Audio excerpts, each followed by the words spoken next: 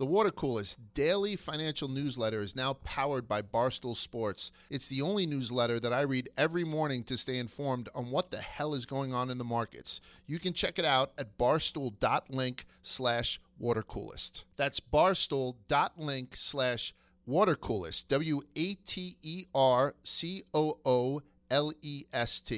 Hello, everyone. Welcome back to Tea with Publicity, presented by my favorite tequila hard seltzer, Mamitas. Mamitas is a hard seltzer with real tequila, and it comes in 4 delicious flavors: mango, pineapple, paloma, and lime. I know you guys know that my number one is Paloma, and I saw someone from the Tea Tribe this weekend tag me that they had bought the Paloma and they were drinking it. So I love you guys for taking my recommendations and trusting me. And if you want to try it yourself, you can get it in the variety pack or you can get it in one of the flavors, and you could find it at drinkmamitas.com or order it on GoPuff. So I hope you guys like it as much as me. I know you will. If you're a tequila drinker, there's nothing not to like. It's so good. So let's get into this week's episode. Okay, there's a lot. So first of all, I want to lay out what's gonna happen here today. So I have I'll do my intro as I do. We'll catch you up on the couch update, and I have some advice I want to share with you guys. Then we will go into the interview this week, which is with Kaylee Peppers from Cheer. She is the person that stepped in to help Monica when Monica went on Dancing with the Stars and they needed a coach.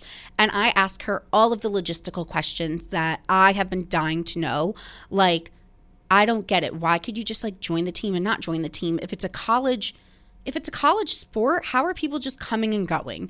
And if it's a 2-year college, then how come some people are on the team for 4 years? What are the logistics? What is the dynamic? She answers all my questions. I feel like people at home are wondering these things, and I finally had the chance to ask them to someone. So hopefully it will clear it up for you guys too. After the interview, as always, we will do the Ask Alyssa segment, and I'm going to tease part of a new segment, the Scandy segment, which is something new that I am introducing, which I will tease later. And then we will wrap up by spilling the tea. We have to discuss Euphoria, the finale, Love is Blind, and I picked up a new show, Joe Millionaire, which I want to talk about. So stick around for that. While I have you guys here in the beginning of the episode, I do want to just acknowledge what is going on in Ukraine. Obviously, it's awful. There is a war going on. Innocent people are dying, and it just doesn't feel right to not acknowledge that. Obviously, I know what's going on. I'm reading the news. I'm very sad about it, but my job is to entertain you guys and to bring you laughs and make you feel good. So that's what we're going to do here today, but I didn't feel comfortable not addressing what's going on over there. And also, I did post something on my stories where you could donate if you're interested in sending some money over. I did last night to help with refugees. So any questions, feel free to ask me, but I did just want to let you guys know that that is top of my mind. And if you guys have any family over there, or if you're affected, or even if you're just battling with mental health or a hard time around this, my thoughts and prayers are with you. So I have a really exciting announcement. I have a live show coming up on April 7th. I mentioned this on my last podcast, but I did pick a Thursday because I know some of you like to come in from out of town, which is so exciting. And it's going to be so fun. We're going to have merch on site for you guys to buy. We'll have photo moments. I'm obviously going to do an after party again because I just had so much fun meeting all of you. And my new merch is going to be so cool. I'm hand sketching it all myself. It's going to be Let Me Live merch, Scandies merch. It's just, I love it. I'm so excited. And I know some of you are unsure about coming alone. And my last show, a lot of people actually came alone. So if you guys are nervous, you could join my Facebook group. Everything's always linked to my Instagram, and join there, and you can meet up with people. I know last time a lot of people coordinated to meet, and then at the after party, I remember talking to this big group of girls, and I was like, oh my God, are you guys friends? How long have you known each other? And they were like, no, we just met each other tonight through you. And I was like, Oh my God, I love you guys. So that is a great way for you guys to meet new people, whether you're in New York or you're coming from out of town. So definitely join the Facebook group.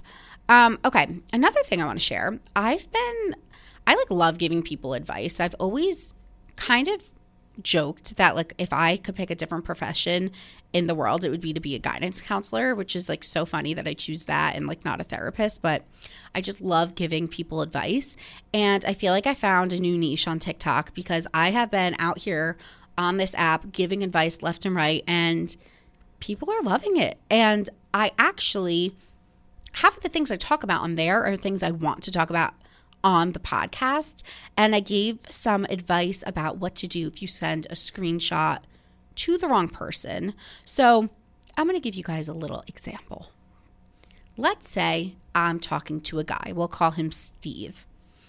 And Steve and I are going back and forth, and I'm unsure about something he said, or I need advice on how to respond. So I take a screenshot of my conversation with Steve and I text it to Gia. I'm like, Gia, like, here's the screenshot. But I accidentally send it to Steve. So now Steve is like, why am I getting a screenshot of our conversation? This is what you do. You say, hey, Steve, oh, sorry, I was just sending that because my messages, I'm not sure if they're going through. My phone is like being so glitchy and so weird. It says I have service, but for whatever reason, my messages, my friends keep telling me they're not receiving them. Is this the last message you had from me? And then Steve will be like, oh yeah, that's the last message I have from you. And you're like, okay, great. Done. He never suspects that you were talking about him, that you were sending a screenshot of your conversation to someone else. It only works in those kinds of situations. Someone else had commented on my video saying, if you send a conversation to a friend that you were having with them, you could always say to them, I just wanted you to read this back from my perspective and tell me how you would, how this information would sound if you were on the receiving end, which is also good. I'm aware this is toxic. I think it's okay to do this if it's with a guy and a girlfriend. If you're doing this to friends, you're probably a bitch and you're talking shit. But let's be honest. Everyone on TikTok is like, or you could just not talk shit. It's like, we all talk shit. Hello, Mother Teresa. Like, come on. Everyone talks shit. So that is my piece of advice. My piece of advice that I gave today, which I stand by wholeheartedly, is this. I have the best pickup line. I think it is fantastic. If you are at a bar and you see a cute guy or girl and you guys are making eyes at each other and they're not coming up to you and you're not necessarily going up to them, you have a little buzz in you, you walk up to them and you just simply say, you look so familiar. Where do I know you from? And then all of a sudden they're like, I don't know. I live here. Where do you live? And you're like, no, that's not it. I went to school here. Where did you go? I grew up here. Where did you grow up? All of a sudden you're talking, you're exchanging information. And if it's meant to be, you'll keep talking. If not, you say, oh, must have been someone else. And you walk away. No harm, no foul. It's just an easy way to strike up a conversation with the stranger. And I think it's pretty damn foolproof. So that is my wisdom for this week. And I want to get into the interview now with Kaylee. And don't forget to stick around after because we have the new segment, Ask Alyssa, and we'll spill the tea. So here's the interview. Kaylee, thank you so much for joining me. I am so excited because I have so many questions about cheer that I'm hoping you could help me answer. Yes, thank you so much for having me. I'm so excited. So, okay, I have logistical questions. I'm hoping you could help. So, okay. Well, first of all, I want to know all about you and how, what brought you to Navarro and then brought you to working with Monica. Okay, so growing up, I am from Ohio, Columbus, Ohio, and my parents actually owned an all-star cheerleading gym up here. So my entire life has been cheerleading, and that's all my parents did too. So that's just what has literally just been instilled in me since I was 6 or 7 years old. So I did all-star cheerleading up here in Ohio, and then when it was time for me to go to college, I actually was recruited by Trinity Valley first. And I actually was on the team. Like I was like, okay, I'll do it. I had no idea what college cheerleading was. I honestly wanted to go to Texas to do all-star cheerleading because it's a lot more intense down south than it is, up north. And so I did that. And then just word of mouth, people talking and knowing mutual people. Someone mentioned to Monica that I was moving to Texas, and she didn't know that Trinity Valley had recruited me. So they called me and asked me to do Navarro. And my parents were like, yes, you have to. And so I had to politely decline Trinity Valley at the end of it. And so that's how I got to Navarro. So like the logistics questions that I have already are popping up for me because like what makes Navarro the school that people want to go to over these like big 10, like these huge colleges with like, could cheerleaders join dance teams? Like, are there other routes you guys could take? Like what makes Navarro so special? I think that what makes Navarro so special compared to other, college programs is that I think so many kids don't want to let go of all-star cheerleading. And a lot of college programs don't have, all-star cheerleading near them or allow them to do both. Whereas at Navarro, you're allowed to do both. And I feel like that brings so many kids there because it opens so many doors for them to be able to do all-star cheerleading and college cheerleading.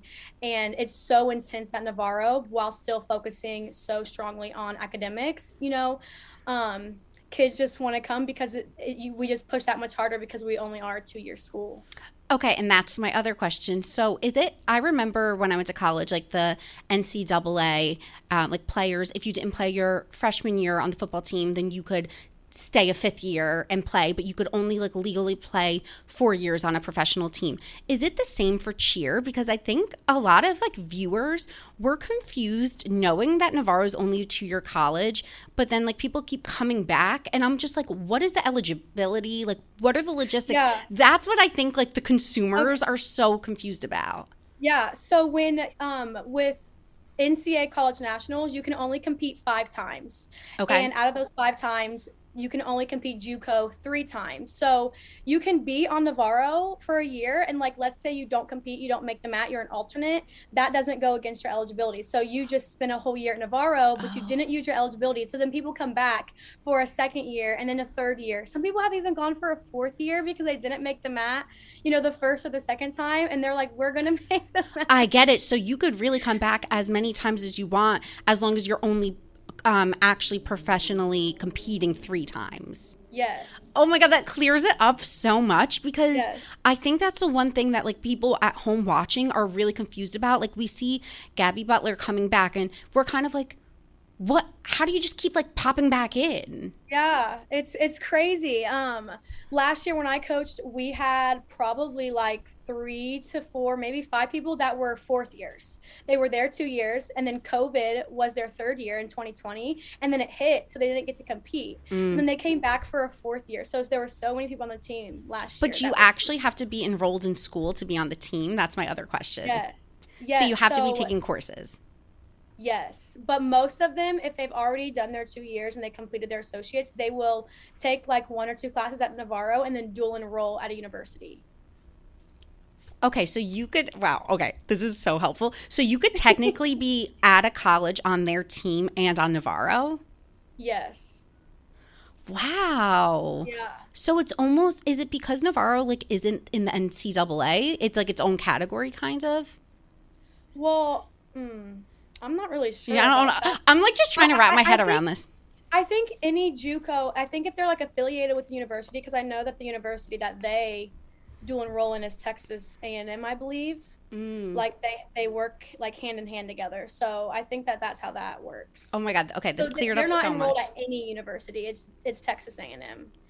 Okay, cool. Yeah, that's like was my biggest question with people just like coming back and leaving. And when you're watching the show, you're kind of like, how, if it's a college, like how are people coming and going? How are they eligible? Yeah. So that like really helps clear it up for me. So how many years did you compete? All 3? How many years did I compete altogether or with Navarro? With Navarro. I competed 3 years with Navarro. That's awesome. And did you win any of those 3 or all of them? I won 1 year as an athlete, lost the other 2, and then I coached them in 2018, and we won that year. Oh, that's awesome. Yeah. So how is it working with, like, how is it going from being a student of Coach Monica to then like being beside her? Honestly, for me, it wasn't much different.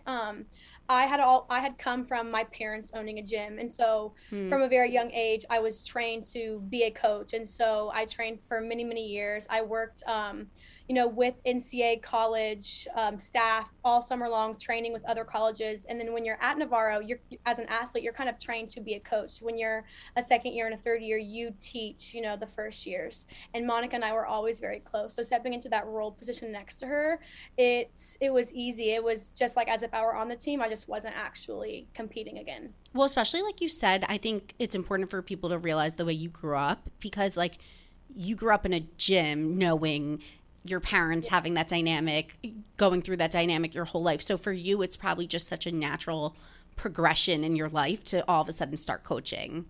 Yes, for sure. And as an athlete, I was always someone that like was a leader and, pushed the team, helped them, teach them and things like that. So wow, it was interesting to watch this past season 2, because it was really like 3 seasons in one, with the pandemic and you coming in halfway through and Monica going on Dancing with the Stars, and there was just like so many storylines and things that kind of played out in real time with the pandemic and everything going on. Was it really stressful for you guys to not know what's coming next? Like, are we working this hard for it to get canceled again? Well, I wasn't there in 2020 with them. I was actually at Texas Tech to compete. As far as 2021 season, by the time we started filming, we only film second semester, so the spring.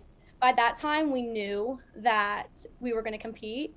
The first semester was very up and down. We had no idea what was going on. But second semester, we pretty much knew. Our only concern was hopefully no one got COVID right before we left. Oh my God, yeah. We were testing 2 and 3 times a week, so like that was very scary. And then I know you guys announced that you're going on tour, or Cheer's going on tour. Are you part of that at all? No, I'm not going on tour. Oh, too bad. I want to go. I want to see it, because I saw some people posting on social media being like, I thought I was done with Cheer, but I guess I'm back now. Yeah, they actually we were supposed to go on tour the summer of 2020, and then COVID. So that got canceled and it got pushed back to this summer. So it's very exciting. Oh my God, there's so much going on. Is it hard for you guys, or you in particular, to navigate like the real life everyday practice with then the press and the social media? I feel like it's almost like you're living in 2 worlds. You're living in like the cheer world, and then you're living in the like celebrity world, trying to also be a public figure now. Yeah. Honestly, it is a little bit stressful, but it's honestly so much fun. Our schedules are very wide open, and we do whatever we can to fit in as much practice as we need. If we need to bring some type of press to practice, we do. And we'll shoot a video right before we practice, and then we don't miss a beat. So it's honestly a lot of fun, and it's such a great experience for the athletes too. It really is, because it's very unique. What other sports team is out there performing and then being on Netflix? And it's really crazy. I almost think it benefits that everyone's really young, because like in college still, because you're at that age, you're like, what's being tired? Like, you're exhausted, but you just keep going. Like just keep going. Yeah, as I get older, I'm like, I need a bed. Yeah, literally. They're not sleeping anyway. So yeah, they're like, it's fine. So what are you currently doing? Like, do you still cheer, or are you coaching? Yeah. So when I was coaching at Navarro, I had 1 more year of eligibility left. And so I was like, I want to use it so bad. I'll never get this opportunity again. And so I decided, like, right before Daytona last year, I wanted to go back to Texas Tech and cheer one more time. And then over the summer, when it came down to it, I was here in Ohio with my family, and I was like, you know what? I've been away from my family 7-8 years. I'm having so much fun being here and like kind of living a normal life. I haven't lived a normal life my whole life. Yeah. And so I decided not to go back. And so I moved back to Ohio just to be closer to my family. I respect that. Yeah. Because it's probably a tough choice to make when there's all these opportunities and there's all these things, and like you just kind of listen to your gut. You're like, this is where I feel best right now. Yeah, for sure. That's good. So you're just kind of home living a normal life, like focusing on yourself. Yes, exactly. I love that. I think I like talk about mental health a lot on this podcast, and I think it's really important to be able to like make those decisions and be like, this is what feels best for me right now. And now you always still have that year. You can still go back, right, for that final, or no? I still could. I still could, but I probably won't. You're like, I'm hanging up the sneakers, like I'm done, the pom-poms. Yep. Oh my God. So it's crazy because like when we look at stuff like the Olympics or people performing at such a high level, there's obviously like Olympic gymnastics. And what is there for a cheerleader to do if they want to continue their career after college, but they're like, what other avenues do you see people going into usually? Usually, people just become coaches. There's not really any, you know, career that you can have as a cheerleader where you can, you know, make money and have a living off of it and things like that. So once, you know, you kind of age out of all-star cheerleading, or you're done with college cheerleading, or your body just can't do it anymore, 90% of cheerleaders become coaches. I feel like that's what we need to change, though. Like, hopefully that's what this show is changing, like making it more of a higher level, reputable sport that people could really get behind, because I think if anything, like we're all obsessed. So No, I agree completely. I wish that there was something, you know, for like cheerleaders outside of being an athlete and things like that, or ways they can make a career off of it. You know, like people are like, well, why don't you guys do like the Dallas Cowboy cheerleaders? But those are dancers. They're all dancers. Okay, so that's where I get confused, because I'm like, but you guys are dancers. Like, or I'm like, why can't you be a gymnastic tumbler? Like, I get confused between the difference, because in my head, I'm like, you guys do what they do, but more. We are like cheerleading's like a combination of like gymnastics and dance, with like a few of our own elements. So I could never be a gymnast. I don't have the tumbling technique, and I could never be a dancer because I don't have, you know, I wasn't trained as a dancer. So they're very similar, but they're all three very different. It's hard to make that kind of transition. Yeah. I see. Okay, that's interesting, because that's kind of where my brain always went. Like, I think people watching were like, well, why can't you just, you know, take it and do XYZ? But there's obviously a reason people don't, and it's because it's different, and we just kind of all consider it to be the same, but it's just not. Exactly. So how was the dynamic, like while you were filming with like Ladarius and the Jerry stuff, like was it a very heavy time, or do you think that people kind of compartmentalized what was going on with the show and outside, or was that stuff kind of seeping into practice at all? When it came, Ladarius wasn't on the team, so there was no like filming with him that year. We all knew the situations and everything like that. Because it's on social media. Yeah. Social media was definitely crazy. Yeah. It was hard. It was hard for sure, you know, seeing a bunch of things, hearing a bunch of things all over social media, and you can't, you know, defend yourself or say your side or anything like that. And then the show comes out and it still kind of doesn't do that. So that was hard. Yeah. And like, I felt like it was sad kind of watching all of the like the teammates kind of process all the information that was going on with Jerry and Ladarius and Monica leaving for Dancing with the Stars, because I feel like it made everyone just in a spot of like confusion. And I felt for everyone watching it, because that you have you coming in, which obviously you've been on the team and you're more than capable, but it's also confusing when people are like, we came here to cheer for Monica and now she's not here. Like, it probably added a lot of pressure to your plate. Did you feel like you had huge shoes to fill? Honestly, I didn't. Like, yeah, of course there was a little bit of pressure. Monica's gone, wasn't there, but I was with the program for so many years. You know, I know exactly how practices should be ran. I know exactly, you know, how things should be done and what we need to do. Am I perfect? No, of course not. Yeah. Are my coaching styles exactly like Monica? No. But I think that when it came down to the show and like the kids' feelings and things like that, I don't think it showed exactly everything that they, you know, were feeling and all the things that they had to go through. And so I feel like it kind of just focused on that, on Monica being gone. And that wasn't, you know, everybody was happy for her being gone. Yes, it was upsetting that she was gone. Yeah, they supported it. but we loved watching her. We threw parties every time that she was dancing. Yeah. We all watched live. No, So I that's wish true. it would have shown all the struggles the kids actually had to deal with. Interesting.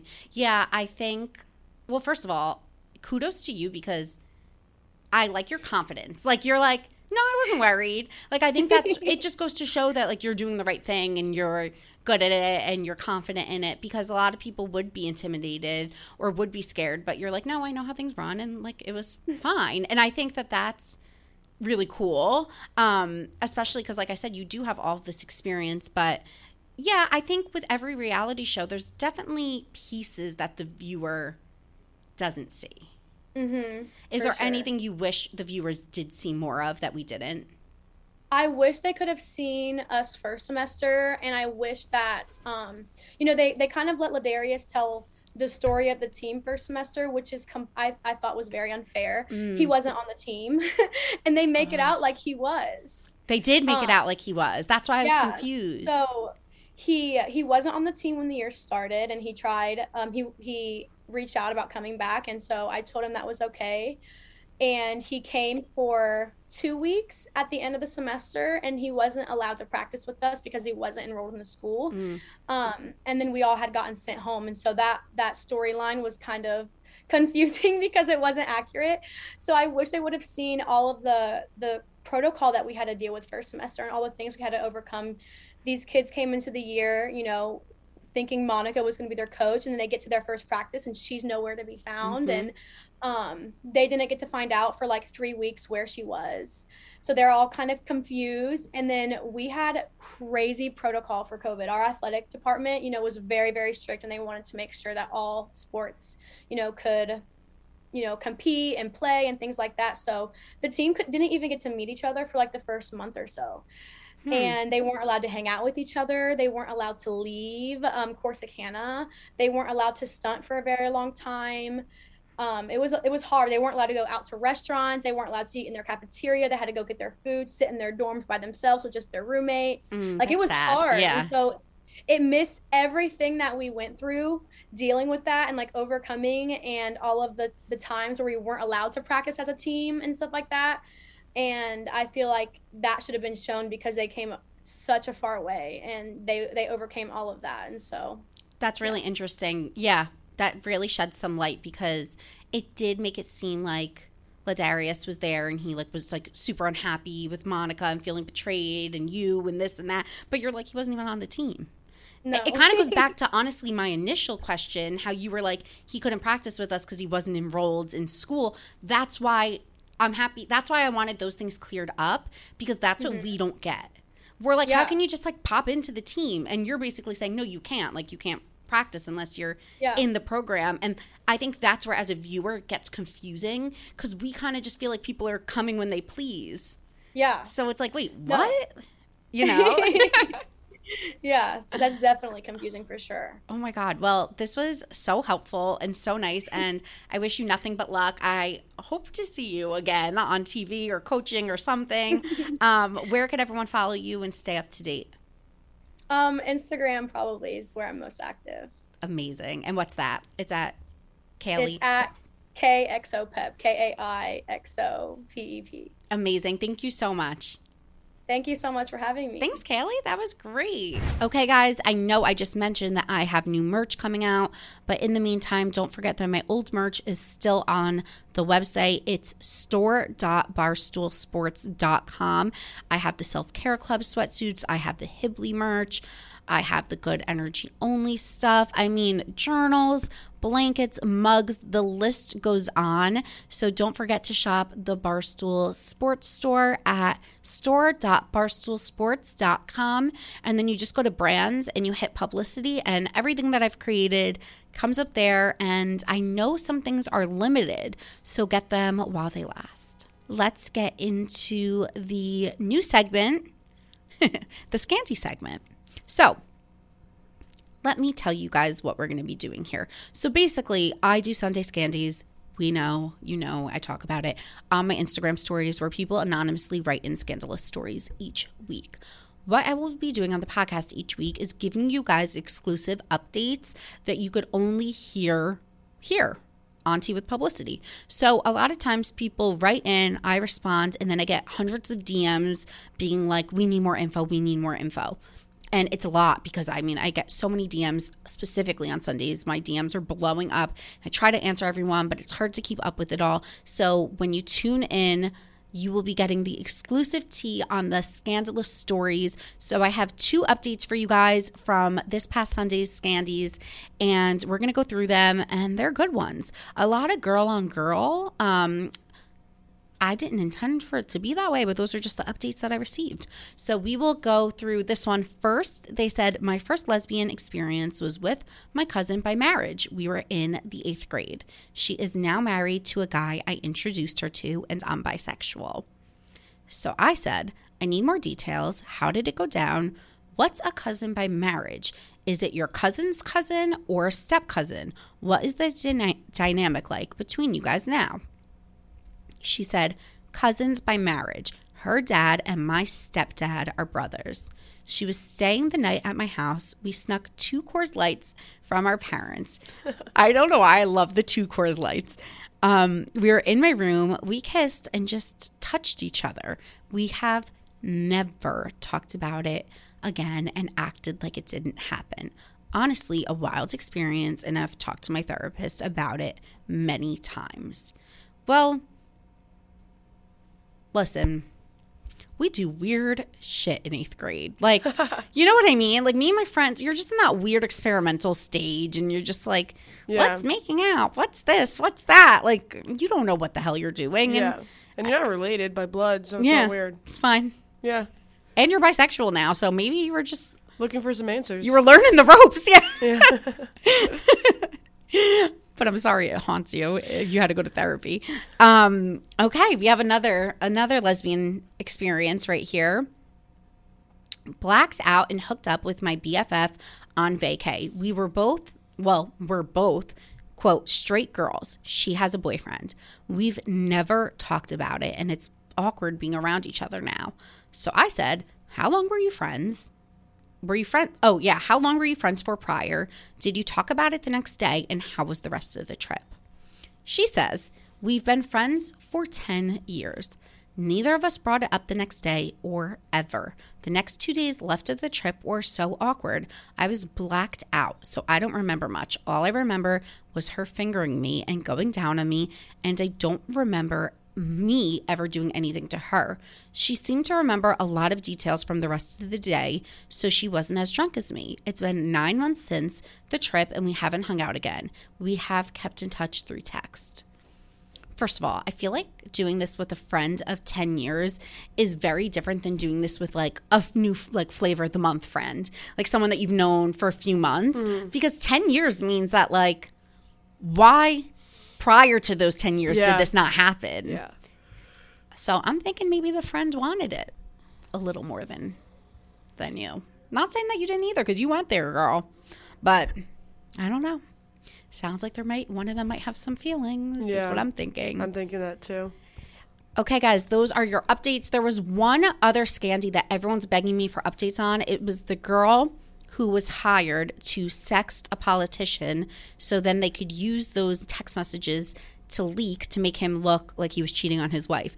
And everyone's asking for an update. I've DM'd her. We are waiting. Hopefully by next week, we'll have an update on the political scandal that came my way. But now we're going to do Ask Alyssa because, you know, with the bad, there needs to be a little good.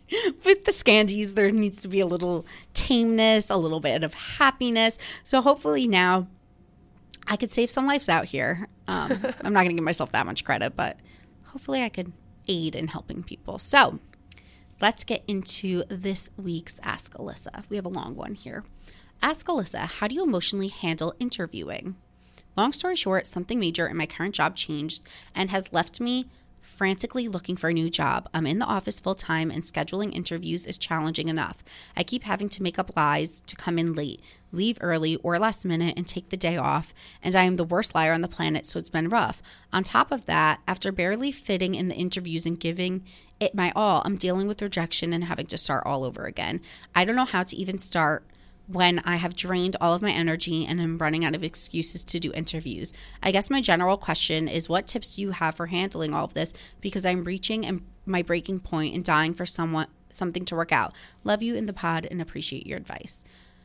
I think that's the hardest thing. It sounds like you're in the office, not working from home, which if you were working from home, it would be so much easier.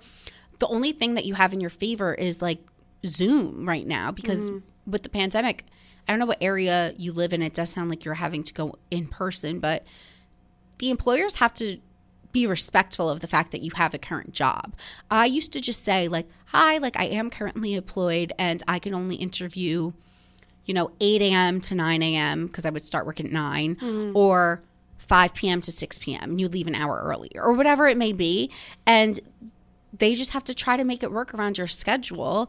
And if you have to sometimes lie and go do it, like, then that's what you have to do. But I think otherwise, like, you just have to try to make it work. And in terms of the rejection, I kind of equate looking for a job to waiting for a guy to text you back. You know that feeling? Yeah. Like, you go on an interview, you think it went well, and then it's just agonizing as you wait to hear back from them. It's the same thing when you go on a date and you're just waiting for that guy to text you. There's nothing you could do, but it is just the worst feeling. I used to get so anxious interviewing because especially if you're miserable in your job, you're putting all your eggs into the basket of interviewing for a new company, and then you're just waiting, and it's so disappointing. You just got to keep trying. It sucks. There's not much you could do, but that's just the nature of the situation. And one day something's going to stick. I don't know if you have any other advice. Yeah, no, you said basically everything that I was thinking. Just don't let the fear of rejection hold you back. Just got to keep trying, and eventually everything happens for a reason, so you'll find the right fit. And yeah, companies are always usually very accommodating. If you are already employed and are looking for interviews at that place, like I feel like they will be more than happy to help you like schedule an interview around their schedule and yours. You could try it on like Fridays, see if maybe like Saturdays or Sundays maybe they'll do interviews too. Yeah, like sometimes they just need to work with you. I mean, it is what it is. Like, you have a job. What could you do? Yeah, exactly. Okay, next question. Girl, I think I need some advice from the Tea Tribe on this one. It's a little long with a few different parts, so bear with me. I have been dating this guy for 3 years. He was previously married and has a 16-year-old son. I've never been married and don't have any kids. When we first met, he said that he would be open to having more kids, but a year into dating, he felt that he didn't have it in him to start over. He was open and honest about it, even though it was frustrating to me. I stayed with him because at 37, I felt I loved him and didn't want to have kids with just anyone. So why would I risk leaving a relationship that I loved? Fast forward 2 years and we have been having some issues. Nothing huge, but we haven't been gelling. I started to feel like he was having his cake and eating it too by having a live-in serious girlfriend but not committing in any way. I also started to second guess not having children because of someone else's decision. Important side note, I lived in his home, and when we would fight, he would break up with me and tell me I had to move out. That would also frustrate me because at 46 and 37, that immature threat should not be made in my opinion. I agree, girl. Yep. So 2 weeks ago, we got into a fight and he spent the week telling me I had to get out. So I did. I left and went to a girlfriend's house. He then kept calling me saying he regrets it, blah, blah, blah, blah, blah, hot and cold. So this past Saturday night, I went out with a group of my guy friends. My boyfriend knows/has met most of them. One of my boyfriend's friends, who is a girl, mind you, was bartending and must have overheard us talking about going to another bar up the street. Well, I forgot my vest at bar number 1, and while I was at bar number 2, my boyfriend calls me to tell me that the bartender called him and told him I was on a date and that I forgot my vest. She also told him where I was going. He then proceeds to show up at the bar, sit across from me, waits for me to leave, and then confronts me in the parking lot. By the time I left, it was just me and one other guy, but it was the last thing from a date. He has now blocked me on everything, giving me a time and date to come get the rest of my stuff, and is literally accusing me of being on a date. My thing is, even if I was on a date, sorry, some of it's cut off. My thing is, even if I was on a date, you dumped me and kicked me out. Am I crazy? Am I being gaslit? Is it normal for a 46-year-old to act this way? A cop nonetheless. Am I crazy? I didn't leave with him from bar number 2 because I didn't want to fight and I didn't want the drama. I keep flashing back to him standing in the parking lot, and he did look like he was just punched in the gut. But Jesus, Mary, and Joseph, you can't have things both ways. I feel like I'm going crazy, and I just need some T-Tribe input. I have so much to say. There's so many red flags in that. So many. The fact that you think you're crazy. Yeah. No. Okay. Where do I start? Okay. First of all, this isn't normal 46-year-old behavior. This isn't normal behavior for a 26-year-old. You shouldn't be at the point in your life where when you get in fights, like you're sleeping on the couch or you're getting kicked out of the house. He loves that power to be like, get out of my house. Yeah. And my parents, like old school Italian, like they didn't want my sister moving in with her husband until she was engaged. Didn't happen. She didn't listen to them. But my mom kept saying, like kind of the saying that you said, like why, whatever, milk the cow why something the cow when you get the milk for free. You know that saying. Because my parents would always say, and they've always instilled in us, like, men get complacent, and if you're giving them everything they want without the long-term commitment, they're going to not be in a rush to commit to you. So I do agree with that. Like, you moved in with him, you gave up your life for him. He has no rush to make things official because he's getting what he wants without the commitment of having to buy a ring or legally marry you. So I think your gut is right. You know what's happening. Like, your gut's right. I think 37, while it's daunting to start over, like it's not the end of the world. You could totally go to a doctor, get checked out, see your ovarian reserve. Like, do you have eggs? Are you able to maybe have children on your own? What are your options? I think knowledge is power. And I think leave his ass. He isn't your guy. Like, just because you're 37, you shouldn't be like, oh, my life's over, so now I need to be with this douchebag. Yeah. You know, like sounds like he's gaslighting you, like you said. Yeah, he sounds really hard to deal with, especially being so old. This guy's almost 50, and he's acting like a 15-year-old boy. Like, which means his behavior. He kicks you out every single time you have a fight. That's insane. And he has a child. Like, I just don't understand how he's so immature. Mm-hmm.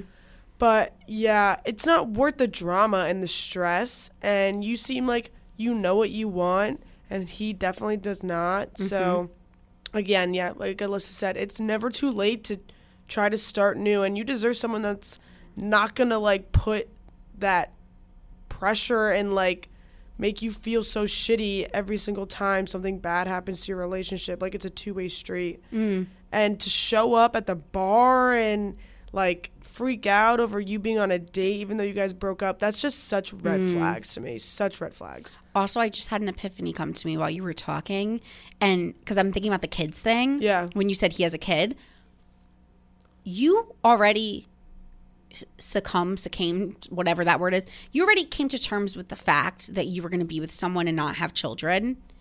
So why are you scared to start over when you already were committing to a life without kids? Yeah. Do you know what I mean? Like, what if you meet a great guy and he has kids that are younger and they become your family, or you're able to get pregnant and you have kids with him? It shouldn't have to be like a last resort type of thing. Like, you already kind of came to terms with the fact that, like, oh, that's just not going to be in my life. If it's something you want, 100% go after it. But my point is, if you've come to terms with the fact that you're not going to have kids, then who cares if you meet someone at 37 or 47? Yeah. Like, it's never too late to start over. Yeah, totally. Is the epiphany I had. Yeah.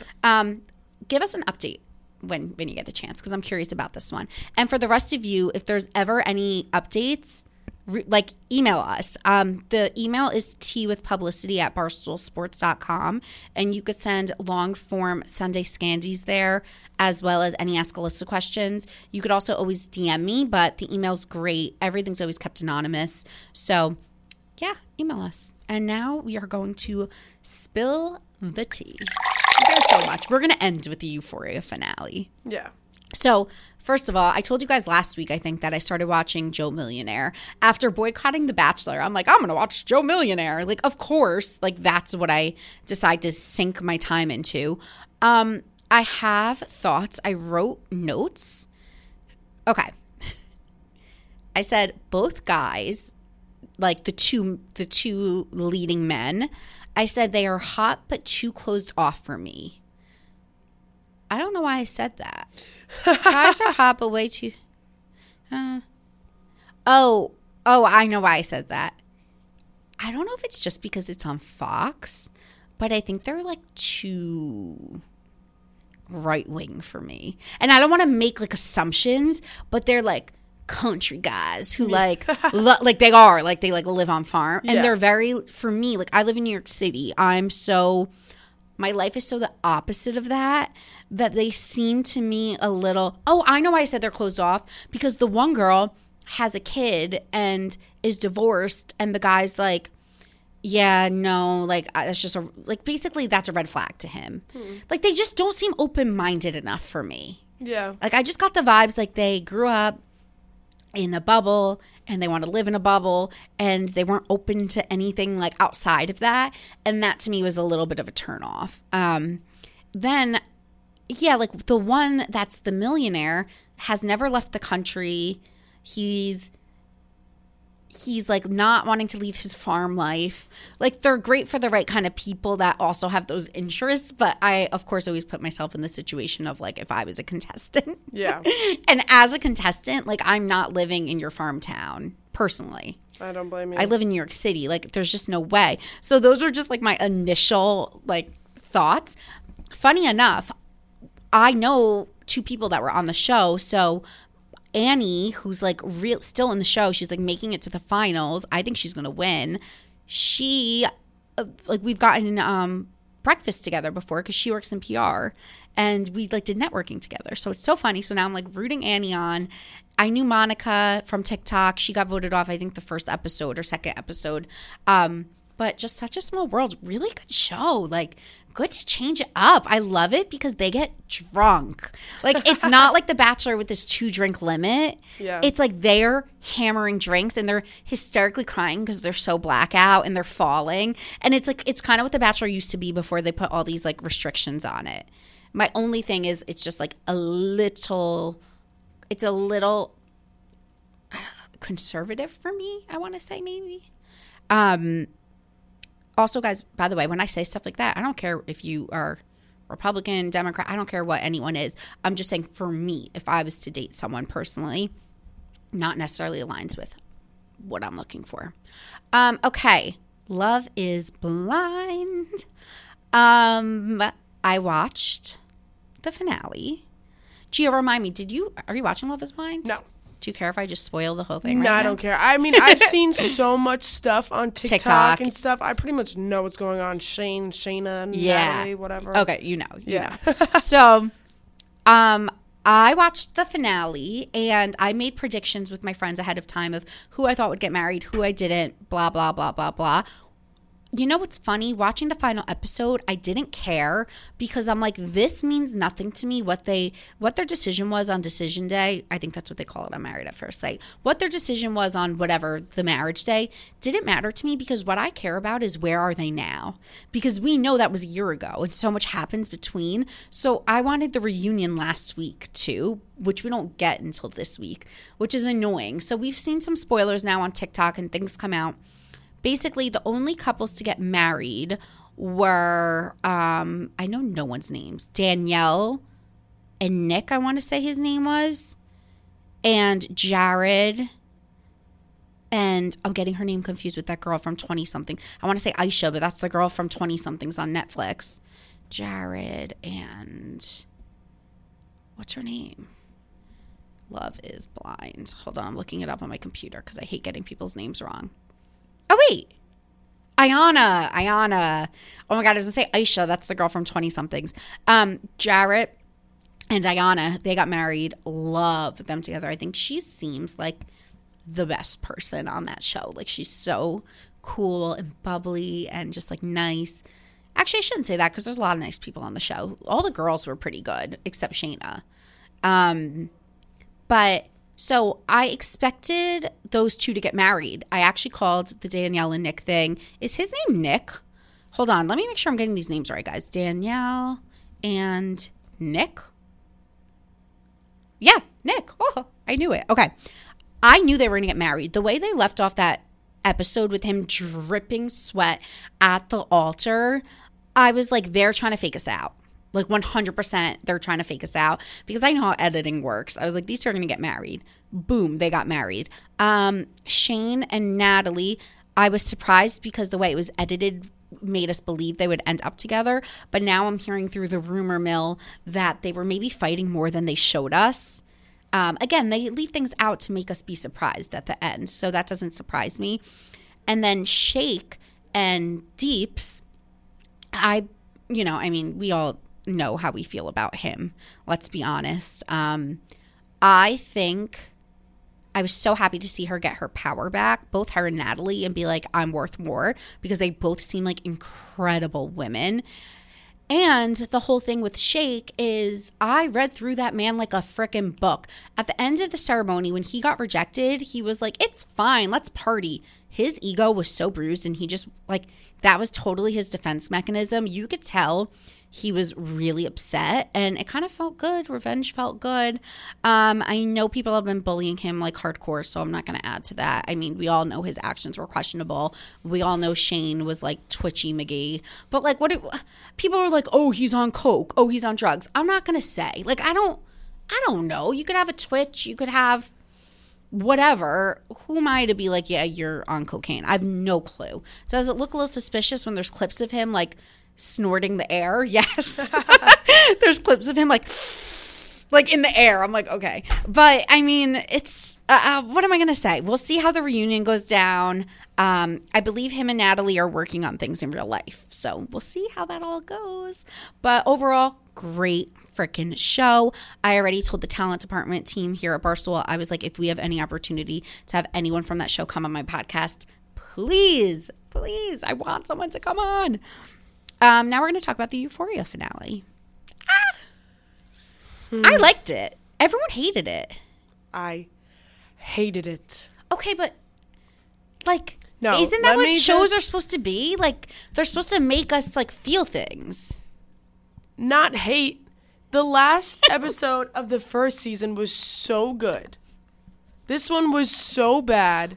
Nothing happened. Sure, okay, there was one big moment. Obviously, spoiler alert, if you're listening and you haven't seen it, stop watching right now. Yeah, you have Stop to. listening. Okay, Ash's death. That was a big moment. Yeah. But and Fez getting shot. Yeah. But besides that, also, the events leading up to that were so fucking stupid. Mm-hmm. Ash, he is obviously digging his grave by his stupid actions. And dude, like, Faye was clearly trying to help you guys. Mm-hmm. Why are you making it worse? Why are you such a dumbass? You saw him plant 10. Something. But he has been exposed to so much stuff. He should know by now. He's been in the game for so long. Like, he should know not to just be fucking stabbing anyone that they want to see. Okay, I have a different opinion, but I love that because I love the back and forth. Okay, my opinion is I think way more happened than people are giving the show credit for.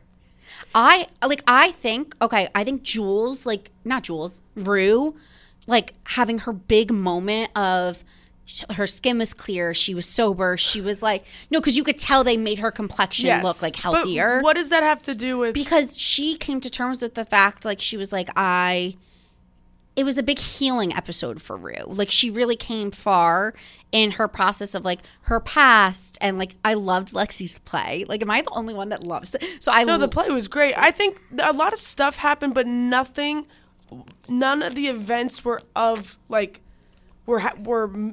had any meaning or purpose throughout the whole season. If you know what I mean. There's a lot. Like, there's all these big events, but it's like, for what?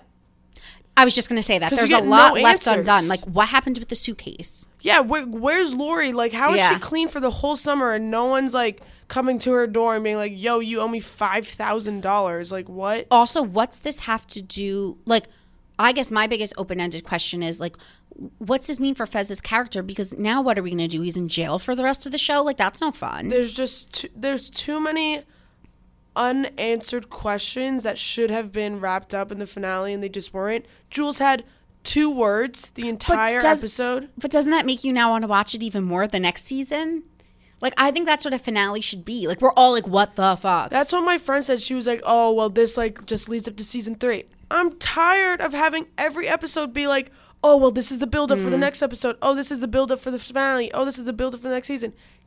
What are we building up to? Like, you want some kind of answers. I just want some answers. Like, I just want to know why there was so many events that literally led to nothing, like Cassie and Nate. What did that lead to? Literally nothing. I think a lot of it was more subtle than, like, overt, like showing how Nate was so abusive that he, like, morphed his girlfriends into, like, looking a certain way and dressing a certain way. Like, I think it was more, like, subtle. The whole thing I didn't get to, though, was Nate drunk driving with a loaded gun, and then the not zip drive, what are those things called? USB? Yeah. And then he doesn't even give it to his dad. But then the cops are there, and then he still has this loaded gun in his pocket, and he just drunk drove. I'm like, what does all of this have to do with it? It just makes no... It just... I don't know. There's just so many... To me, the biggest thing was unanswered questions. It's just there's so much stuff that just did not get answered, and it's like, what was the point of all of this? And then, like, the 3 minutes of Dominic Fike singing, like, don't give me that. And it's so obvious. Everyone's so mad at that. I loved the song. The song was good. I low-key hope it's on Spotify or something. But I think it must have been a filler for something that happened with Kat or something like that, because there's just no point of that. It felt like forever in the episode. I kind of was thinking this is really long for a show. Also, though, sorry if you guys hear something, the heat's making a wonky noise in the background. Also, though, there was not really like a wrap up with Jules at all. None. She had 2 words the entire episode. It's like her entire plot line, like everything that happened with Elliot, everything that happened with Rue, like just for her to like go and sit next to her at the end of the play and be like, I still love you. Okay, bye. Like, you know, like, what? You could have had that happen during Elliot's singing. Like, something besides that point. And then poor Kat, like, her entire character was just totally thrown into the garbage. I know, but was that her choice as well, or no? Well, I heard it was a disagreement between her and the director or the producer or something. Yeah, I heard that she, like, Sam Levinson... I guess, like, I don't know, there was just a bunch of rumors that they didn't get along and she didn't like the way that he was taking Kat's character. I read that he wanted to give her an eating disorder and she just didn't want that. But to, like, just completely throw her character out, like, was just so stupid. And again, the Kat and Ethan, like, their entire relationship, she said she had a brain disorder and all this stuff, and then she's in the crowd, like, and no one's going to talk about that. They dropped, like, 15 bombs this season, and then they never gave any of them a wrap up. Yes. You know? Yes. You know what else I was thinking? Just like hole in the plot line. Yeah. When the machine guns were firing away like rapid fire, Faye would have gotten shot.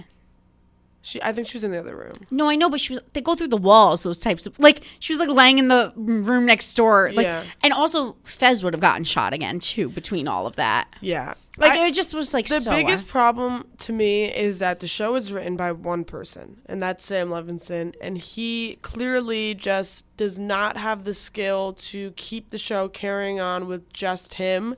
Like, he needs other opinions, I think, because you can only write a show for so long by yourself, and especially if people aren't getting along with you, like, I think he might have a big ego or something. I was just going to say, it sounds like an ego problem. Like, he needs to get a second opinion. But, like, he obviously did something right. Like, the website crashed. HBO Max crashed. No, I think it's still a good show, for sure. But I'm just really disappointed with how this season was.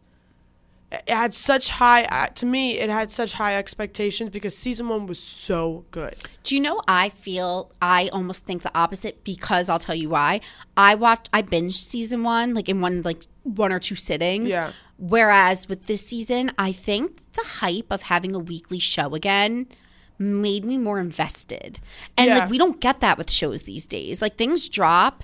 Yeah, and no, I totally. we don't get that hype. So I think something about the way HBO Max had it like episodically, I felt more invested in the show this season. Yeah. And like, even like seeing the memes and the tweets and like the way it rolled out to me, I felt more like a part of it this time around, if that makes sense. Well, I watched it episodically for season 1 too. Oh, see, I didn't. Yeah. So I had a different like viewing Yeah. experience. So I think that's why Yeah. it's gotten so much hype on Twitter now, because like people aren't binge watching it, they're watching it live. So that definitely has a better aspect to it. But yeah, I don't know, I just really didn't it was very underwhelming. I liked it. Yeah. Which is so weird. I know. Because I actually hear everything you're saying and I don't disagree, but I still loved every minute of it. Yeah, I mean, at the end of the day, like, I was watching and I was interested and I thought it was good, and I was sobbing. The show, I didn't cry. Oh, I was literally sobbing when Fez was like, no, I was sobbing during Rue and Lexi's conversation. Yeah, that was sad. That was really sad. And to they me. showed Rue's dad's funeral literally 10 times. Yeah. Like, how many times are we going to see Rue's dad's funeral? We get it. Like, I'm sorry. It's a big traumatic moment for her, and it's a huge, like, storyline. Yeah. Like, it's, like, the deep-rooted issue for Rue forever, but it's, like, stop cutting back to the funeral where we've heard her have this speech a million times. We've heard this whole scene a million times. And my takeaway was she's accepting Lexi back into her life, and like they're saying sorry, like they need each other. Like I felt so much closure from it. No, I like that scene a lot for sure. I felt so much closure for Rue. Like I was like, oh my God, she's getting her friend back. She's getting her life together. She's forgiving herself. Yeah. Like, it was a good like moment, a good like final moment for Rue for sure. I think for her it was good. Everyone else, like, what? Yeah, I think the subtleties were really good, but the bigger storylines weren't. That's what it happened. Yeah, and everyone was like, no, Ashtray. Like, I don't want Ashtray to die. He deserved it. Yeah, I agree. Like, I was kind of like, this you're such a dumbass. Like, if I was Fez, I'd be like, what the fuck is seriously wrong with you? Like, you just ruined everything. You literally just, and he doesn't speak. He didn't say one word. Like, I'm sorry. Like, you've been a good brother to me. I just think he's raised so, like, Ashtray was raised, like, from such a fucked up, like, childhood that he doesn't even know right from wrong. Yeah. Like, he just is kind of like, oh, you kill, you do drugs, and you steal. Like, it was just insane. Like, the whole thing was wild. Also, when I watch shows like this and there's all this violence and stuff, I'm like, this stuff, like, who in your, I don't know. Like, it's just weird. I'm just like, all this happens in one school district, like. Yeah, you know, yeah, it's still good. It was good. I was disappointed. I was very disappointed. I'm going to a Euphoria themed party in a few weeks, and like, I need a look. Like, I'm gonna get the outfit, the hair, the makeup. But there's not even like Euphoria theme. Like, that's such a season 1 thing too. Like, what happens? All that's like all like the neon makeup, cool stuff. That's all season 1. Well, like that purple outfit was the season, and the eyeliner, and what purple outfit? The one. Like the purple and green outfits that they wore, like the matching 2-piece outfits. Oh, Maddie. Like I think, like Maddie. Yeah. I feel like Maddie's really like the Euphoria girly. Like she's like, okay, that's who you dress up as when you go to a party. Yeah, totally. So I'm gonna do like sick hair, makeup, and just look bomb. Yeah. Okay. I feel like most people will honestly like. I saw a lot of people agreeing with what you're saying. Yes. I'm just still I'm happy to have a show that is good. That I enjoy. Like, I feel like what I watch is like trash TV, like reality TV, or stuff like I like Euphoria, because I'm not gonna like sit at home by myself as like a single girl and like watch Yellowstone. Right. Yeah. Like I like dramas. I like more intense kind of shows like that. Yeah. I thought it was good. Yeah. Funny though. I love it. All right, guys. Thank you so much for tuning in this week. Don't forget, we are here every single Tuesday. Watch on YouTube, listen, Spotify, Apple, wherever. Don't forget to rate, review, and email me. We will be back next week. Thanks, guys.